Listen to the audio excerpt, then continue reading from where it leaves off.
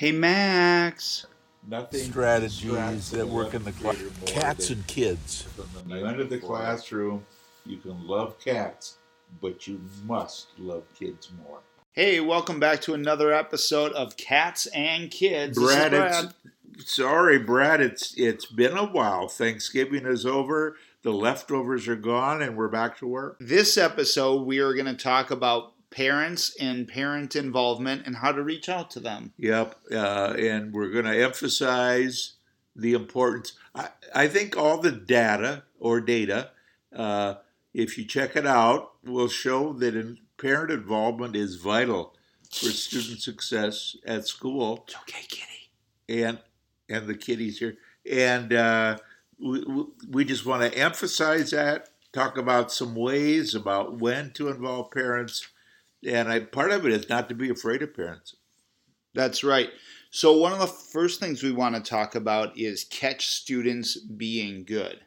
Roger and I have had a few discussions on this over the years, but one of the things that from the teaching lens and from working with some students that struggle in school, maybe behaviorally, is it's good for the kid and also good for the parents to hear how things are going when they're going well, especially before they go poorly. I had a colleague who used to do conferences, and one of his favorite phrases was, "You got to have something in the checking account." You have to build up the trust with the parent, the feeling that they're involved, so that when you have to make that call, if it's a negative thing, and we'll get on to those and the positives, the parent knows, well, Mr. Benson is calling because he cares. I know this guy, and he's part of our educational family. So one of the things that with technology today is that when you call, you don't always get a hold of the parent. So you could also send an email. And one of the things that I like to do from time to time is to send out positive emails on different students, but especially those ones that I know that struggle in other areas. And I look for the positive thing to let the parent know about, but I'll also copy the student. Sometimes it's hard to find a positive, but everybody has some positive if you look hard enough. Now, it shouldn't be something as silly as writes his name on a piece of on the test, but for some kids, just bringing a pencil or pen or paper is a deal, and particularly if they're kids with special needs or a behavioral issue, even that might be, hey, Jimmy brought his pen 3 days in a row. He's catching on. Along the lines of informing the student, at those times where you have to email or call home because you need the parent support in something, especially with dealing with those middle school and high school kids. Right. It's important to pull them in and let them know that you're going to be contacting home. Right. I think that you can't hide it from the student, and you shouldn't, because it shows that you care about them, you respect them, you're doing nothing behind their back, and maybe at the beginning of the year to the whole class, say it more than once. I'm one of these guys or one of these gals as a teacher that believes in parents, believes that we have to let them know what's going on. And that's going to happen during the course of this quarter or semester, whatever. As Roger said, building that trust with the parents and also building that trust with the student goes far. The student might be upset when you tell them, hey, I'm going to have to let your folks know what's going on, and they might plead with you to not give a call, and maybe you wait and say, hey, let me see some improvement. That's a good point. But it's important that the kid gets a heads up. We don't know what environment they're walking into at home. And so for good or for bad, they need to know. And that building of trust is really important. We want to be trusted by our administrators, by our parents, and by the public. Our students want the same thing from us. Yeah, it's the old adage, and I'm full of old and full of adages that do unto others. You wouldn't want someone doing something behind your back, not letting them know. And it goes the same for kids. And you are a role model for them. And you have to treat them in a way that they respect and can emulate. Roger, can I have you put on your administrative hat for a second? It's on, baby.